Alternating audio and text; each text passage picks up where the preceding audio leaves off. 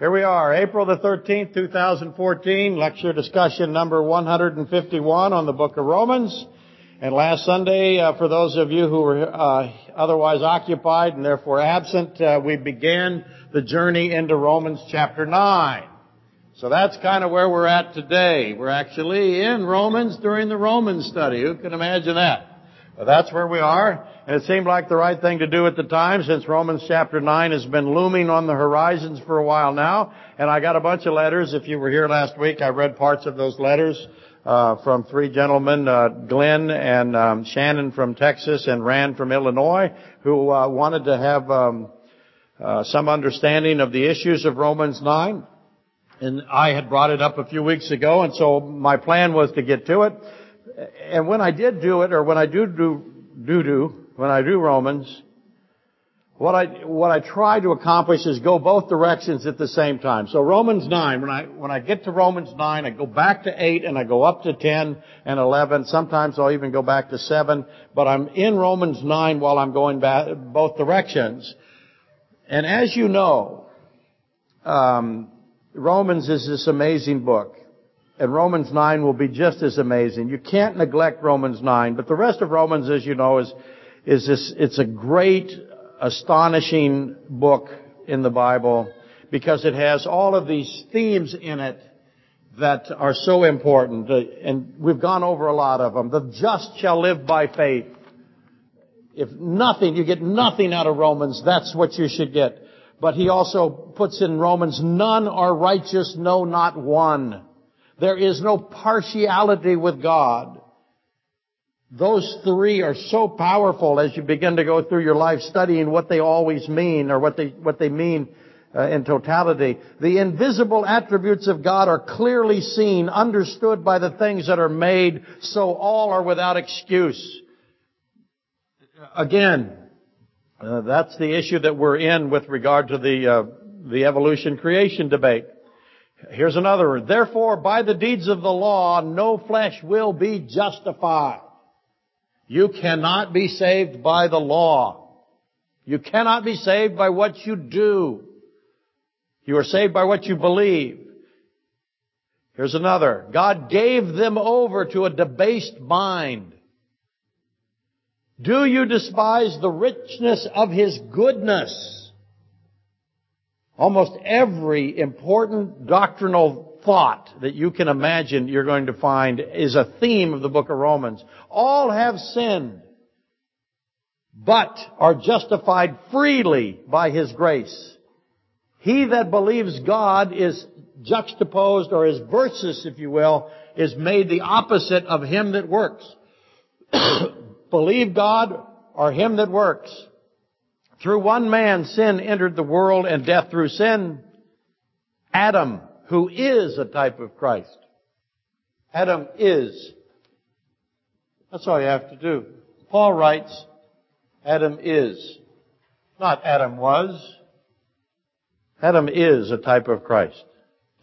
Those fantastic verses and truths lead us to so many places, everywhere, from the mind and the brain, which is the physical properties and the mental properties. How do I have mental properties and physical properties? How do they interconnect? How are they interdependent? How do they cooperate with one another when they're two different substances? The mind is not a physical substance, yet the mind controls a physical substance, your body. What happens when you die? What happens to your mental properties? That's the subject matter of the book of Romans. We have the mortogenic factor, or the death generator. Why do we die? Why is it that our bodies are decaying? Why do we go into death? Why do we have physical death? How is it that it's possible to kill us? Is that how God designed it? Where did it come from? Why is it here? And as you know, that takes us into the biological understanding of the continuity of germ plasm and germ cells and somatic cells, which is the virgin birth. The ubiquity of law. We have law everywhere, universal law. Where did it come from? What is its origin? Where are these laws? How did they come into existence? And as you know, that is the astrophysics and the quantum mechanics subjects that we've been doing. The seed of the woman and the seed of the serpent. I had a long talk with a gentleman from Pennsylvania. And one of the issues that we brought up that we both agree on, but one of the things we discussed was that I have a literal position on that the seed of the woman, who is God himself in the flesh, Jesus Christ, and the seed of the serpent will have this conflict, and it's a literal, actual event that literally actually happened. And so we have to ask, when did it happen, where did it happen, and who did it? That's how you can define or you can identify the seed of the serpent. Somewhere God is bruised in the Bible. And somewhere the Antichrist has a fatal wound. Where? How do you bruise God? What does it mean to bruise God? How do you hurt God? Can you hurt him physically? No. So where was Jesus Christ hurt by the Antichrist? And when you find that spot, who is the Antichrist? And that's just to name a few. Now we're going to go and add Romans 9 to all of that amazing. I can't even begin to describe what is in the book of Romans. Sometimes I have said many times that you just take Romans and sit down and devote some time to the themes of the book of Romans, and these important questions in your life that you think are so difficult are all there. So you only really need to fire yourself through one book. Now, it's going to launch you everywhere, as you're going to find out today. But that's a good place to start, especially if you're struggling in your life, because he gives you a great deal of comfort and information there. So we're going to add Romans 9 today, and as always the case, it's of paramount importance to maintain a cognizance, an attentiveness, if you will, on the context. It's the subject of Romans 9. There's all of these statements in Romans that confuse people. Many people have decided that when they read parts of Romans 9, that it's telling us that God is arbitrary, that He's hateful, that He's bad, wrong, unjust, evil, whichever word you want to have. You have that in the book of Romans, and this issue of the potter and the clay in the book of Romans as well, in Romans 9. So last week I said that you have to be attentive to the context of Romans 9 in order to navigate it. And I began by emphasizing that the subject of Romans 9 is the rejection of the Messiahship of Jesus Christ. I just said that as so that you would know that's my position. That's the subject, the Messiahship of Christ. And the fact that Israel rejected that.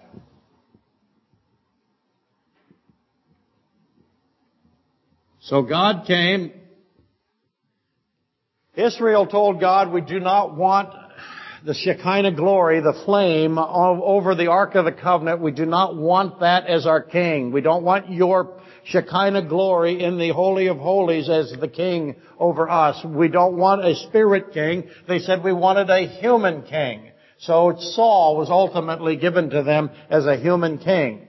And they've had human kings all along. Finally, God comes adding humanity, and they reject Him as their king. So there's this element of they rejected God as spirit and as the Shekinah glory and His physical presence, if you will, in the Holy of Holies. And then when He comes as king in human, adding humanity, they reject Him again. So we have the rejection of God by Israel. That is, I submit to you, the context of Romans 9. And so we're going to revisit that again today. So if I'm right, and what? Of course I'm right. But if I'm right, and the context is the nation of Israel rejecting Christ, again, let me emphasize, it's the nation of Israel, then the answer to all the questions, the answer to that question and the other key questions will be obvious each and every time we come to what seems to be a difficult verse to understand. And so let me give you the question that you can ask all the time. Every time you read a difficult verse in the book of Romans, especially Romans 9 being where we are, always ask this: is this verse about my individual salvation or somebody else's individual salvation? Or is this verse about the nation of Israel and its rejection of Christ's Messiahship? That solves almost all of it for you. And if it is about the nation of Israel, what specifically is it about? What part of Israel's rejection of Christ are we talking about? But we're going to stay true to the context today. And by the way, Paul states it as cleanly and as clearly as he can. He starts out by telling you what the context is in Romans 9. But many common errors are there. And they could be avoided. You can keep your boat off the rocks if you just realize what Paul is talking about and what he says he's talking about. I find it fascinating. If I came up to you and said, today I'm going to talk about pouring a concrete foundation, and halfway through the lecture on how you form up footings and what kind of composition of your concrete you want and how much rebar per foot you need and how you vibrate the concrete and how you where your hold downs and your anchor bolts go and all this stuff I'm talking to you about, foundations. And halfway through, I start out telling you it's about foundations. Everything I'm doing is about foundation. Halfway through the lecture, you stop and say, this has nothing to do with swimming. Well, of course it has nothing to do with swimming. I'm talking about foundations. Well, that's what happens in Romans 9. People are certain that he's not talking about the nation of Israel when he makes it as plain as he can. And we'll read it in a minute. Again, it should be repeated, because I always ask, why do people do stuff like that? It makes no sense. But it actually does make sense. I should repeat this. There are those who benefit greatly by smashing boats onto rocks on purpose. They want to confuse you, if you follow the analogy. In other words, they neglect the clear meaning because it's not profitable to them. They want to be wrong. Most of the time they know they're wrong. A lot of times they don't. And you have to learn you have to identify the willfully dishonest from the unstudied or the confused. But neglecting the clear meaning is profitable to people. And their motive, of course, is control. And from control comes power. And from power comes what? Reward. That's the Nicolaitans of Revelation 2:6. And again, we'll be discussing those people as well because of a certain word that God uses when He talks about them. Whenever you come across a passage in Scripture that seems to be unclear, or perhaps your first thoughts are this, that you think, oh, I've read this in the Bible now, and so the Bible is wrong here, or the Bible is contradicting itself. As you know, I get a lot of mail, and every now and then somebody will send me the same thing, and it is a long diatribe, essentially, of everything that is contradictory in the Bible. It's been around for a long time. They just get it somewhere, and they send it to whomever they don't like. So I get it often, not really often, maybe 6-7 times a year, and about a month ago I got it again. And the person that sent it to me was positive that everything that he had found in the Bible at this particular website, he believed everything. The Bible was totally wrong on all of it, and it just went on and on and on. Might have been 15 pages of stuff if I had printed it all out. And of course, none of it was what he thought. But he was certain somebody had gone through the Bible and picked out passages and phrases and verses, and of course completely misunderstood them and decided that the Bible was wrong, or the Bible was contradicting itself, or they always think that God is unfair. And if you think God is unfair, then what have you said? You've said God is evil. If He's unfair, He's evil. That's a simple progression. And whenever you do that, you've got to stop yourself if you come across a passage in Scripture that you have a tendency to lean that way. It's unclear, and you have a thought, oh wow, I read something here that identifies that God is evil, or the Bible is wrong or contradictory. Stop. What's the problem? The problem is not Scripture. The problem is you. Me, us, we, I. Do not cast out the whole of Scripture. Do not accuse God of being evil or the Bible being wrong just because you have come across a verse or two that is, or 10 or 50 that is mysterious or difficult for you to glean its true meaning. Spend a little time doing what? Studying. It amazes me that people won't go find out. Do you think that you're the first person that thought, ooh, this verse is bad? No, you're not. Go find somebody else that thought that and find out what they concluded. Certainly never build a doctrine upon one verse. That's what's happening in Romans 9. They find one verse, they have no idea what it means, and they built a denomination out of it. It's unbelievable. Don't stand next to them at the great white throne. Move over a couple of paces. Should do the same with me, by the way. I'm not going to be your attorney. If you turn around and say, Steve said, where'd he go? I will not be there. I'm on my own, you're on your own. Good luck to you. You don't need luck. You should have a good plan by now. But don't build a doctrine upon one verse just because you don't understand it. Do not throw aside all of Scripture because of one verse that you can't figure out. It's commonly said this. Use all of Scripture to explain one passage. Do not use one passage to try to explain all of Scripture. That's crazy town stuff. But that's Romans 9. This is where it happens probably in the worst place. At Leviticus it does too.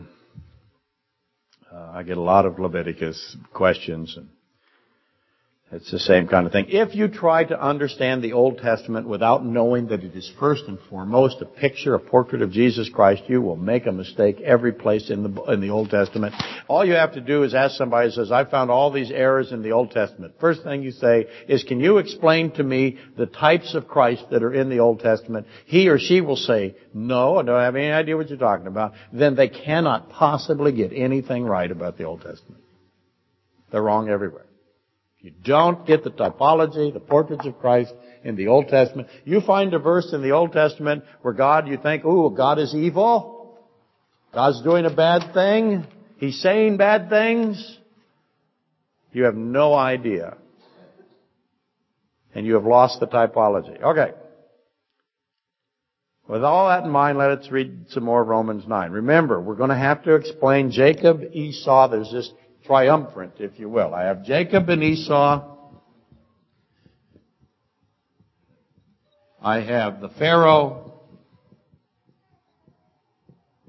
And I have the potter, which is God, and the clay, which is us. Those three things are put together in Romans 9. We'll have to explain all three of them and how they all fit together. There are three pieces. I have a piece that is Jacob and Esau. I have a piece that's Pharaoh. And I have a piece that is the potter and the clay. And when I figure out what all three of them mean individually, then what do I got to do next? I got to put them all together. Is it hard? Yes. Is it mysterious? Yes. Is it extremely valuable to you? Yes. If you can solve this mystery in Romans 9, you're on your way to solving mysteries all over the Bible. The same process will work. So what exactly is the meaning of each piece? And then how do all three pieces connect? And then what is said by the whole? So let's go ahead and read Romans 9.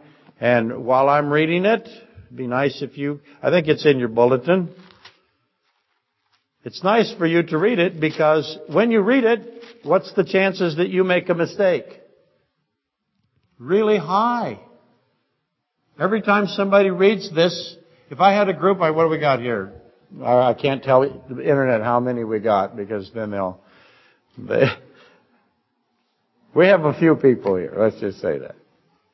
Not as many as listen on the internet. But I can promise you in a group of 100 people or so, 75 will get Romans 9 right. Or wrong.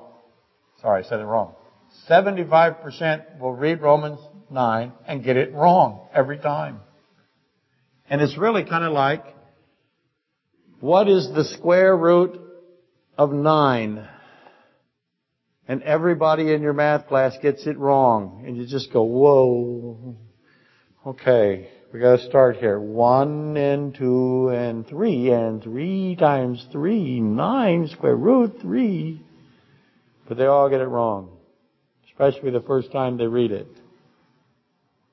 So I know based on the math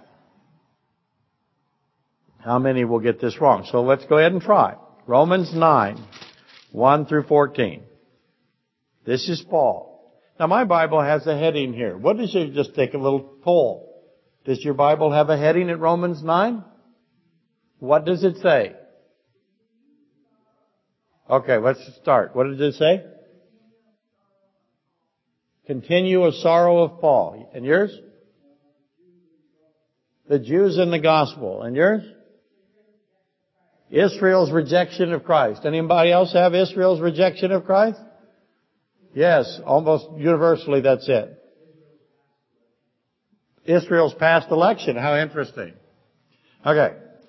I'm obviously going to take the side that it is Israel's rejection of Christ, aren't I? So, let's go see. And this is Paul. I tell the truth, the Holy Spirit through Paul. I tell the truth in Christ. I am not lying. My conscience also bearing me witness in the Holy Spirit that I have great sorrow and continual grief in my heart. For I could wish that I myself were accursed from Christ for my brethren, my countrymen, according to the flesh, who are Israelites. What's he saying? Very similar to what Moses said. I wish I could be blotted out so you people could be saved. You're not going to be saved. Why not? And he's grieving for the nation of Israel. So what's the subject? What did he tell you he's doing? What's the subject? I'm grieving for who? The nation of Israel. Is it about the nation of Israel so far? Somebody said no. That's very funny. Hilarious. Yes, it's about the nation of Israel.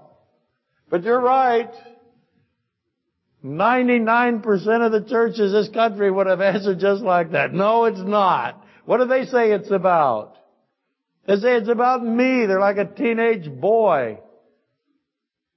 Okay, let's keep going. To whom pertain the adoption, the glory, the covenants, the giving of the law. In other words, he's saying Israel got this stuff from God.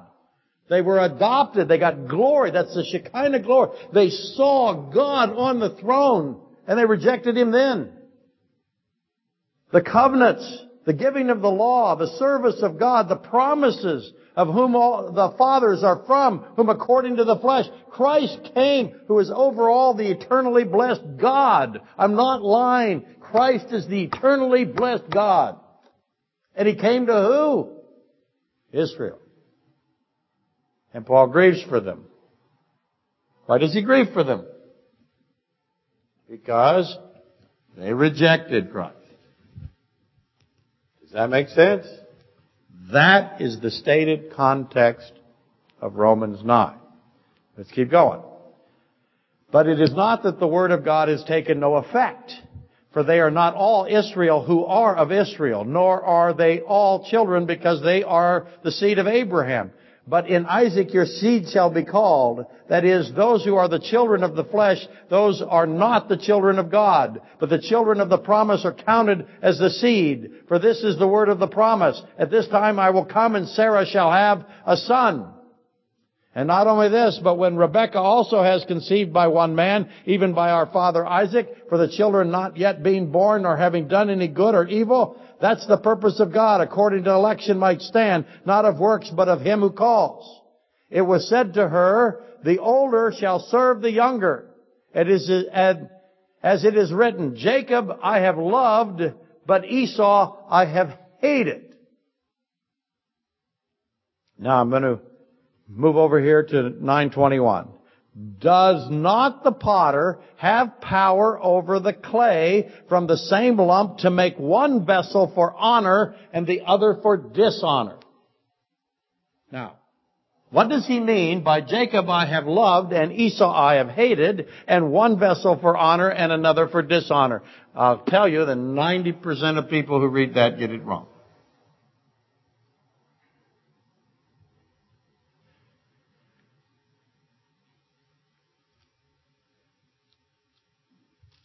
Now, we're going to go back and read Romans 9:14. After he said, Jacob I have loved, but Esau I have hated, he asked this question. What shall we say then? Is there evil with God? Is there evil with God because he loved Jacob and hated Esau? What's he say? No. Certainly not. Is God evil? If you ever think God is evil, you're up against 9:14 of Romans. Certainly not.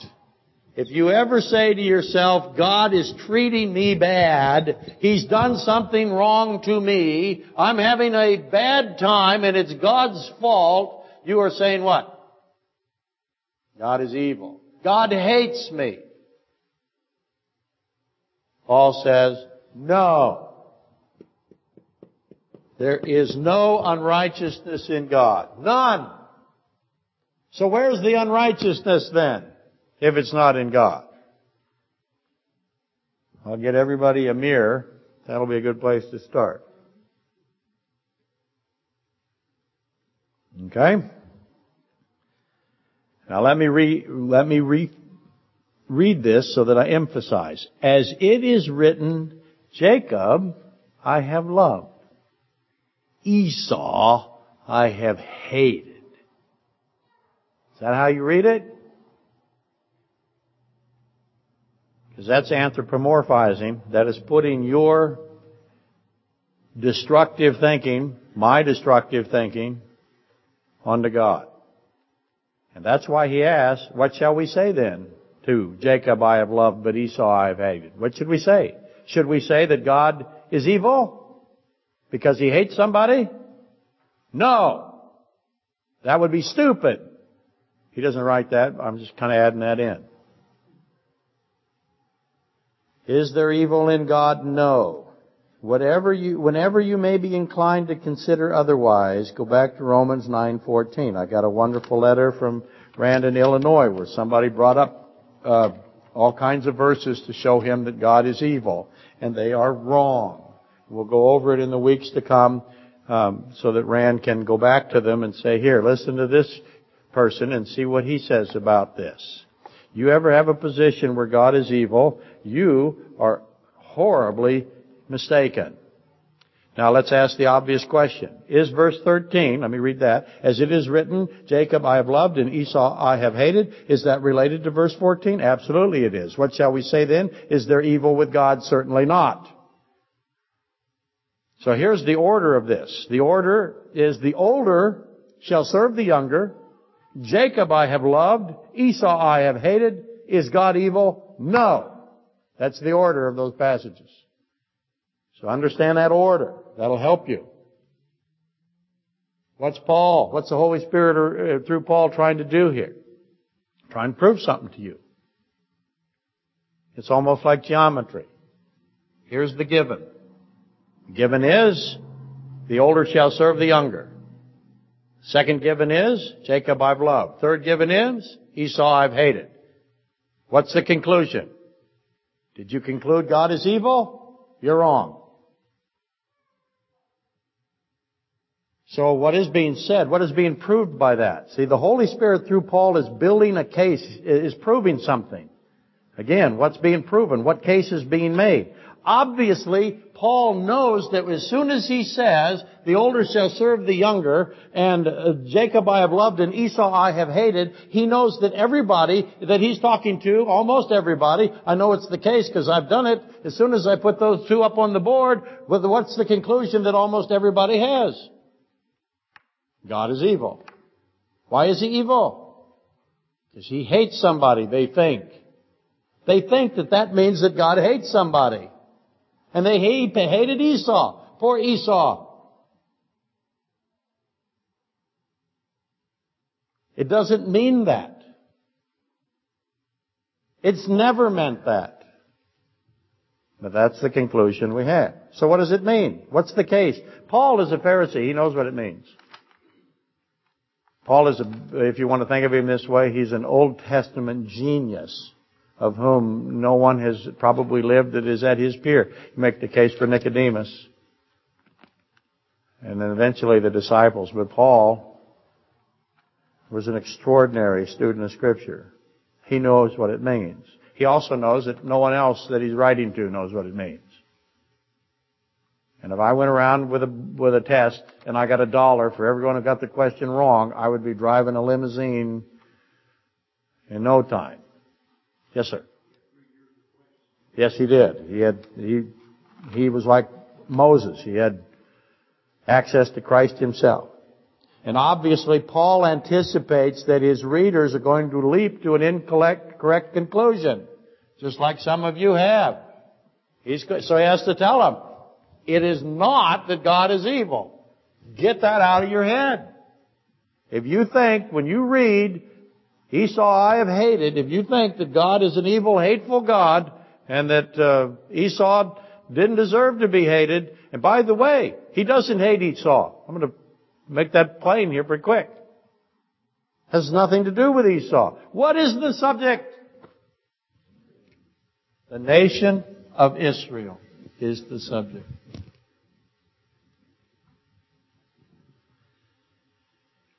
And Paul anticipates that some of his readers, if not all of them, are going to leap to an incorrect conclusion, a conclusion that is so horribly wrong, so much so that Paul immediately destroys it so there can be no doubt. Is God evil? No. So, we now know, is God evil? We know that is not the meaning of verses 12 and 13.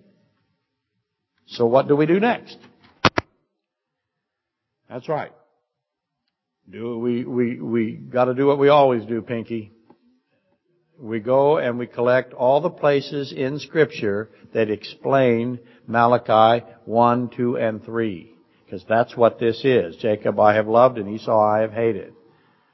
And as you should expect by now, that's going to be a huge pile to sort through. And obviously, right off the bat, we'll have to read Malachi 1, 2 through 3, chapter 1, verse 2 and 3, since this is what Paul has quoted here at Romans 9, 13. And then we've got to do Genesis 25, 23. I don't have time to put these on the board. I'll do it next week, because that's quoted at Romans 9, 12. And of course, naturally, what do we have to do after that? That's right. We have to go to Obadiah, the vision of Obadiah. That's the judgment on the nation of Edom. Who is the nation of Edom? Esau. Who is the nation of Israel? Jacob. So I have Israel and I have Edom. Am I talking about Jacob and Esau as individuals, or am I talking about the nation of Israel and the nation of Edom? Edom is the descendants of Esau, Genesis 25:30, Genesis 36:1, and eventually we have to discuss Hebrews 12:16. And the list so far is Malachi 1, 2 through 3, Genesis 25:23, Genesis 25:30, Genesis 36:1, Obadiah, Hebrews 12:16. For those of you who are following along by internet. And all of that just gets me to understanding two verses in Romans 9:12 and 9:13. And that's only the start, because I got to go to Genesis 29:30 through 31, Deuteronomy 21:15, Luke 14:16. Yes.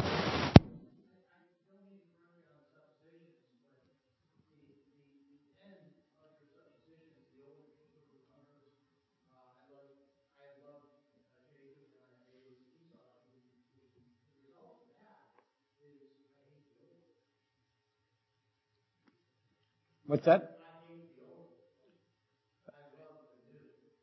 Yes, what Mike's trying to say, I hope, if I get him right, is that if you begin to study Ada Ruth Habershon, not only do I have a national issue with Jacob and Esau, but I have a typological issue where one is the new and the other is the old, and that is talking about natures or flesh.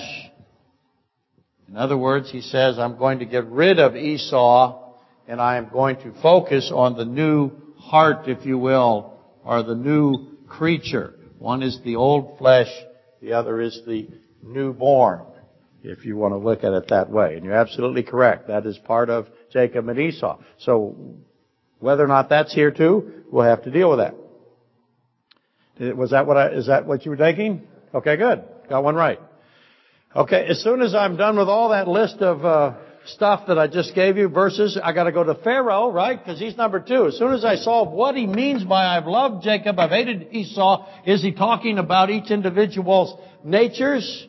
Or is he talking about the nations of Israel and Edom? And the context, remember, is the nation of Israel that Paul is weeping over because they rejected the Messiah that is Christ. Then I got to figure out the Pharaoh. Why do I have to figure out the poor Pharaoh? Isn't he poor? Terrible what happened to the Pharaoh. He got his heart hardened, right? God hardened his heart and then killed him. God is what? Don't do it. Certainly not. God is good always. God is loving. He's just. Then I have the potter and the clay. Some for honor, some for dishonor. What does that mean? Is that about individual salvation? Or is that about nations? And I'm fully aware how exhausting this can be. I'm asked over and over again, why did God make His Bible so complicated? No one can understand it. It is so hard. I can't do it. Wah, wah, wah, wah. I get it all the time.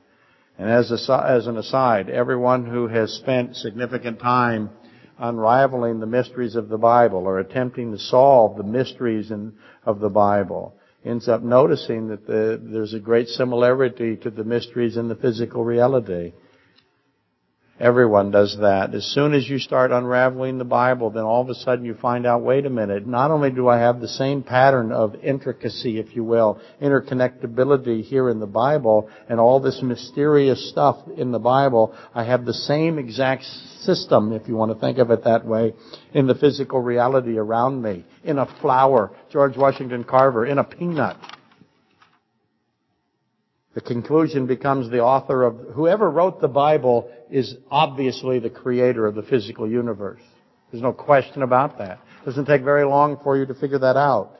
This tremendous interconnectivity, as I said. His method are the same. His design mirrors his words and the reverse. It's called fine-tuning, by the way, in physics. The physicists have understood something. There's this amazing fine-tuning all around us. If any part is missing, everything collapses. I have to have what I have for there to be something. The entire universe is filled, fine-tuned, and it has to be the way it is. Otherwise, there is no something. What is there no something? What is the something? There's no life. If I don't have this perfect fine-tuning, there's no life. I've got to have the right amount of hydrogen. I've got to have the right amount of helium. I've got to have the right amount of nitrogen. I've got to have the right amount of heat. If I move the sun, if I move the earth, everything's perfectly. It's like what? It's like they call him a watchmaker. It's so perfect. Watchmakers should be so lucky. But the entire universe, not just our solar system, not just our galaxy, the whole universe is finely tuned for life to exist only here on Earth. That bugs people, by the way, when I say that. Any one thing out of order or a different value and life doesn't occur. Life cannot be. Thousands and thousands and thousands, actually millions and millions and millions, probably billions and billions and billions of perfectly fine-tuned events and conditions in a perfect order, in a perfect way. If not, there is no life. Not even an insect. It's not even an amoeba. More of that on the weeks to come. That's the fine-tuning. Well, that fine-tuning that's in the physical creation is in your Bible. That's why it's so hard. That's why it's so complicated. He wanted to make sure you could spot the fine-tuning. Would you take the time to notice it? Because you're going to stand in front of him and say, I am really good at video games. How's that going to go? I was listening to somebody say this the other day. I cheered on the radio. He said, get away from Facebook and learn to do something. And I went, yeah. But I really want you to learn to think something. You're good at Facebook. Is as bad a thing. I can't think of something worse to say about you than that.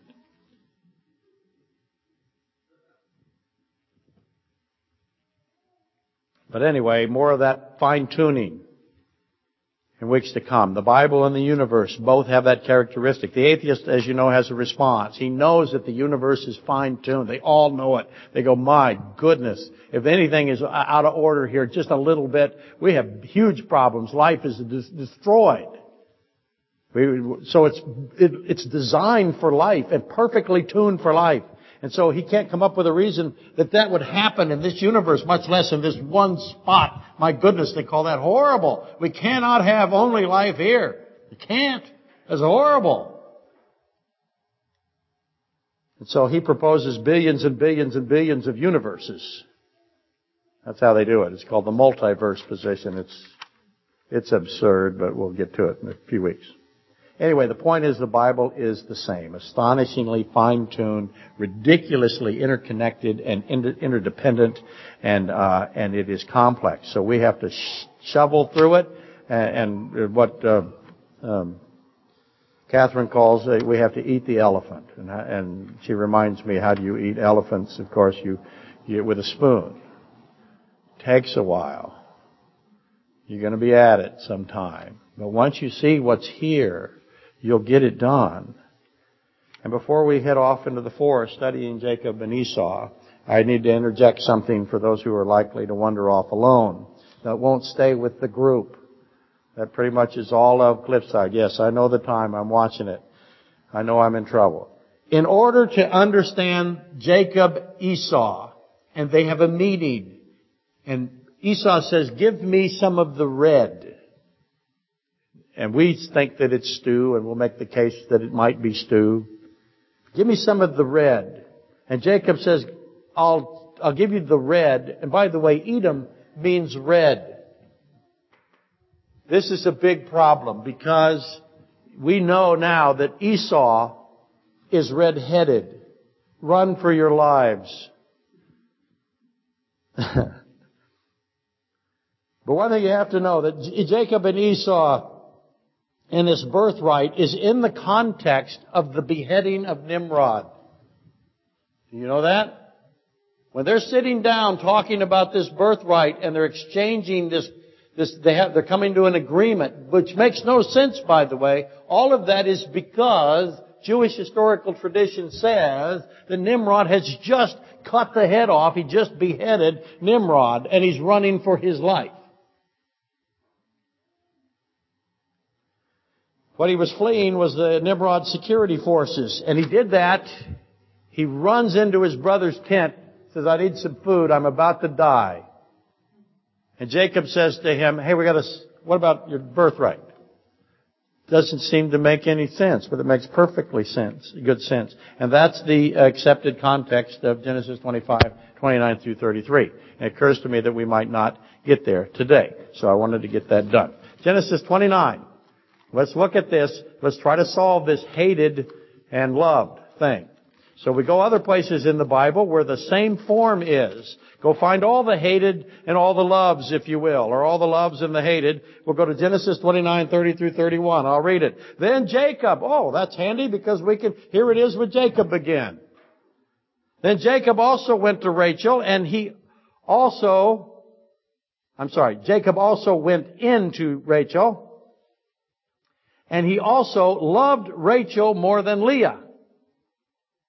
Now, some of your Bibles will say a little differently than that, but we'll just stick with that. He also loved Rachel more than Leah, and he served with Laban still another 7 years. When the Lord saw that Leah was unloved, now some of your Bibles will say what? Hated. When the Lord saw that Leah was hated, he opened her womb, but Rachel was barren. So Leah conceived and bore a son. She called his name Reuben, for she said, the Lord has surely looked upon my affliction. What's her affliction? Jacob didn't love her as much as he loved Rachel. Rachel was the favorite. Now therefore my husband will love me, because I have a son.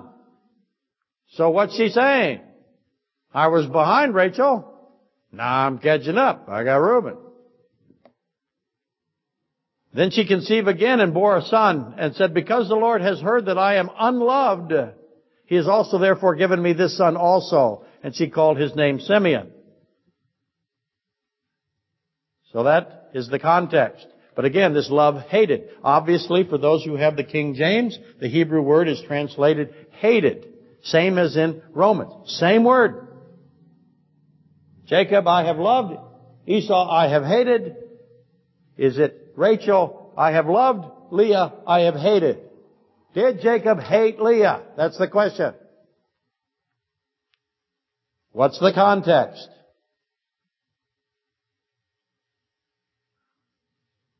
What's the subject here? Is it the individuals, Jacob and Esau, that he is talking about? Or is it the nations, Israel and Edom? If it is Israel and Edom in Malachi 1 through 3, where he says, Jacob I have loved, Esau I have not loved as much. What's he saying there? Is he talking about the individuals or the nation? And if it is Israel and Edom in Malachi, and if it is unloved and loved, or loved not as much, or loved less, or slightly less, then it is the same in Romans.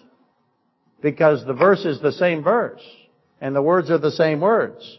29:30 of Genesis, 30 to 31, Genesis 29:30 to 31, word is the same. It's translated hated in Malachi in the Old King James, translated hated in the Old King James here in Genesis. But is that the context? The context is Rachel is loved more than Leah, or Leah is loved less.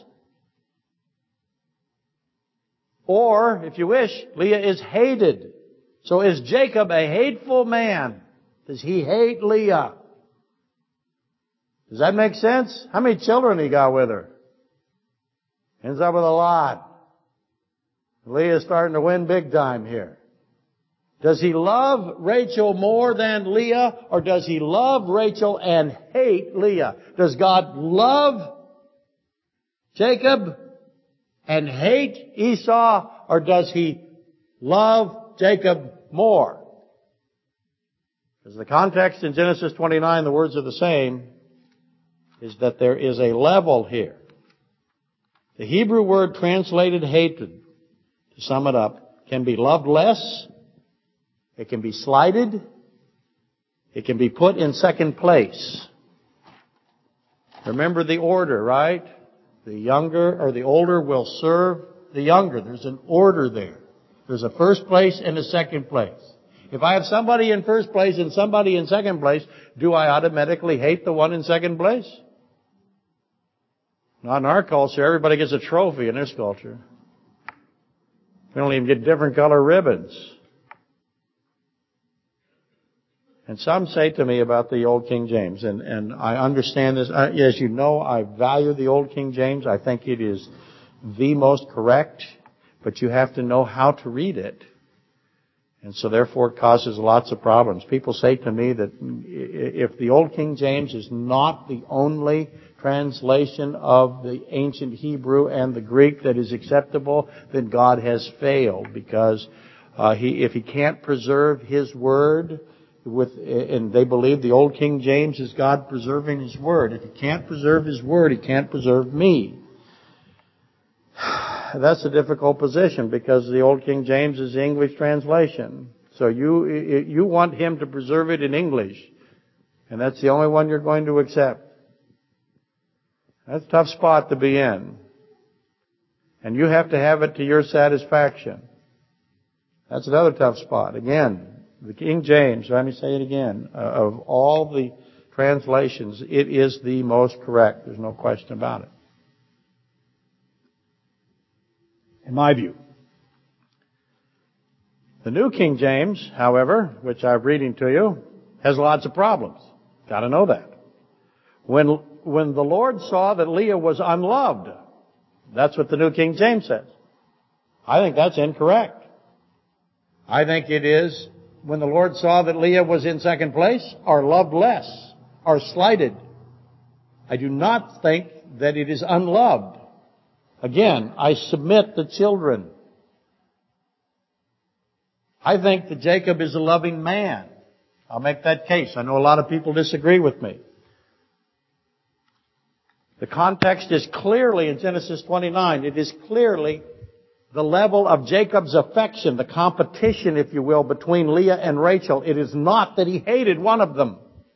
I don't think you can defend that position. I submit unloved doesn't reflect the competition element either. Because if she was unloved, there is no competition. And hated does not reflect the competition. Love less, or second place, if you will, best fulfills the meaning of the passage. Now, we can try Deuteronomy 21:15. Because it gets more complicated.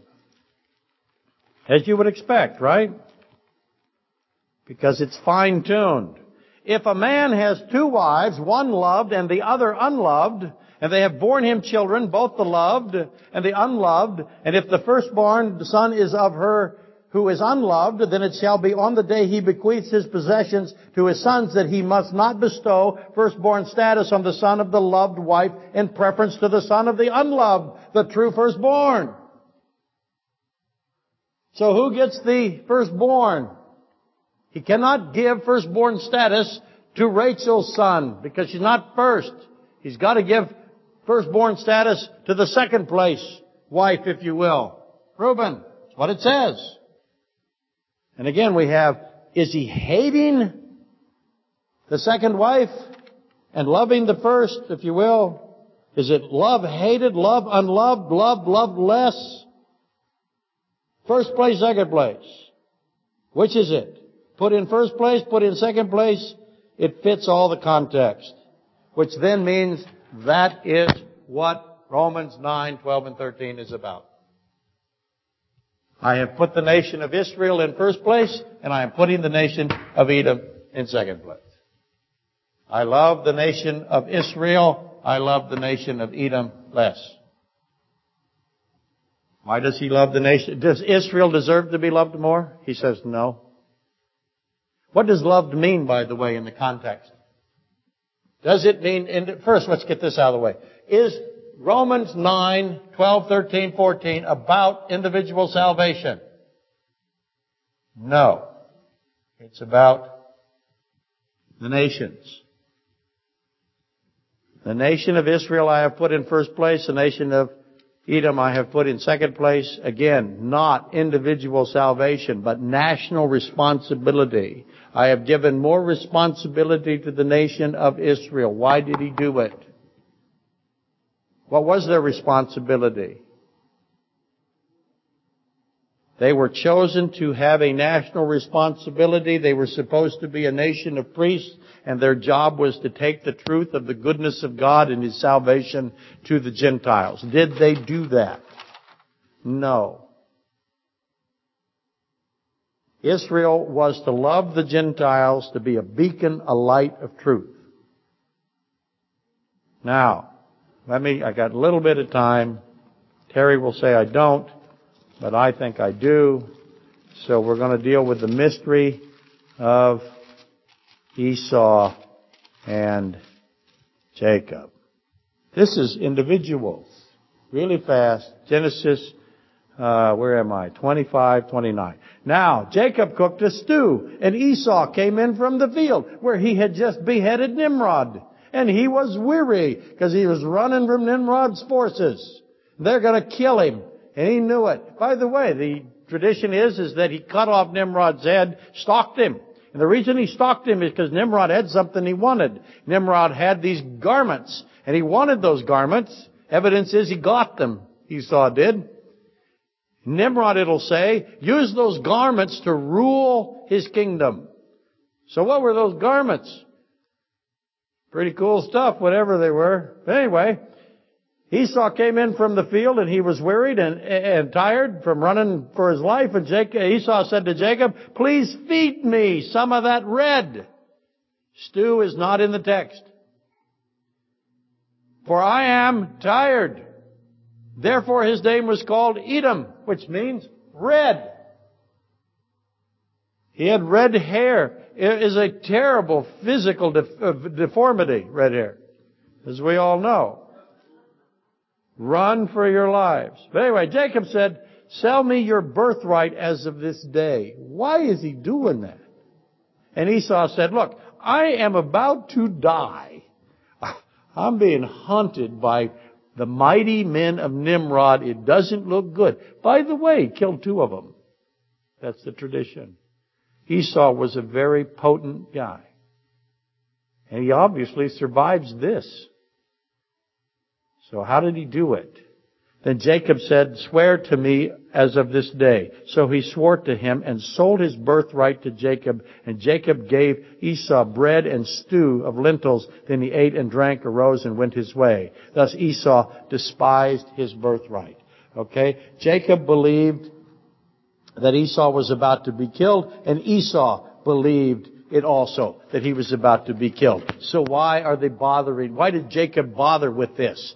Does he need the birthright? No, God has already told him he's going to get it. He told him that Israel, if you will, the nation of Israel will come through Jacob, and the nation that comes through Edom will serve the nation that comes through Jacob.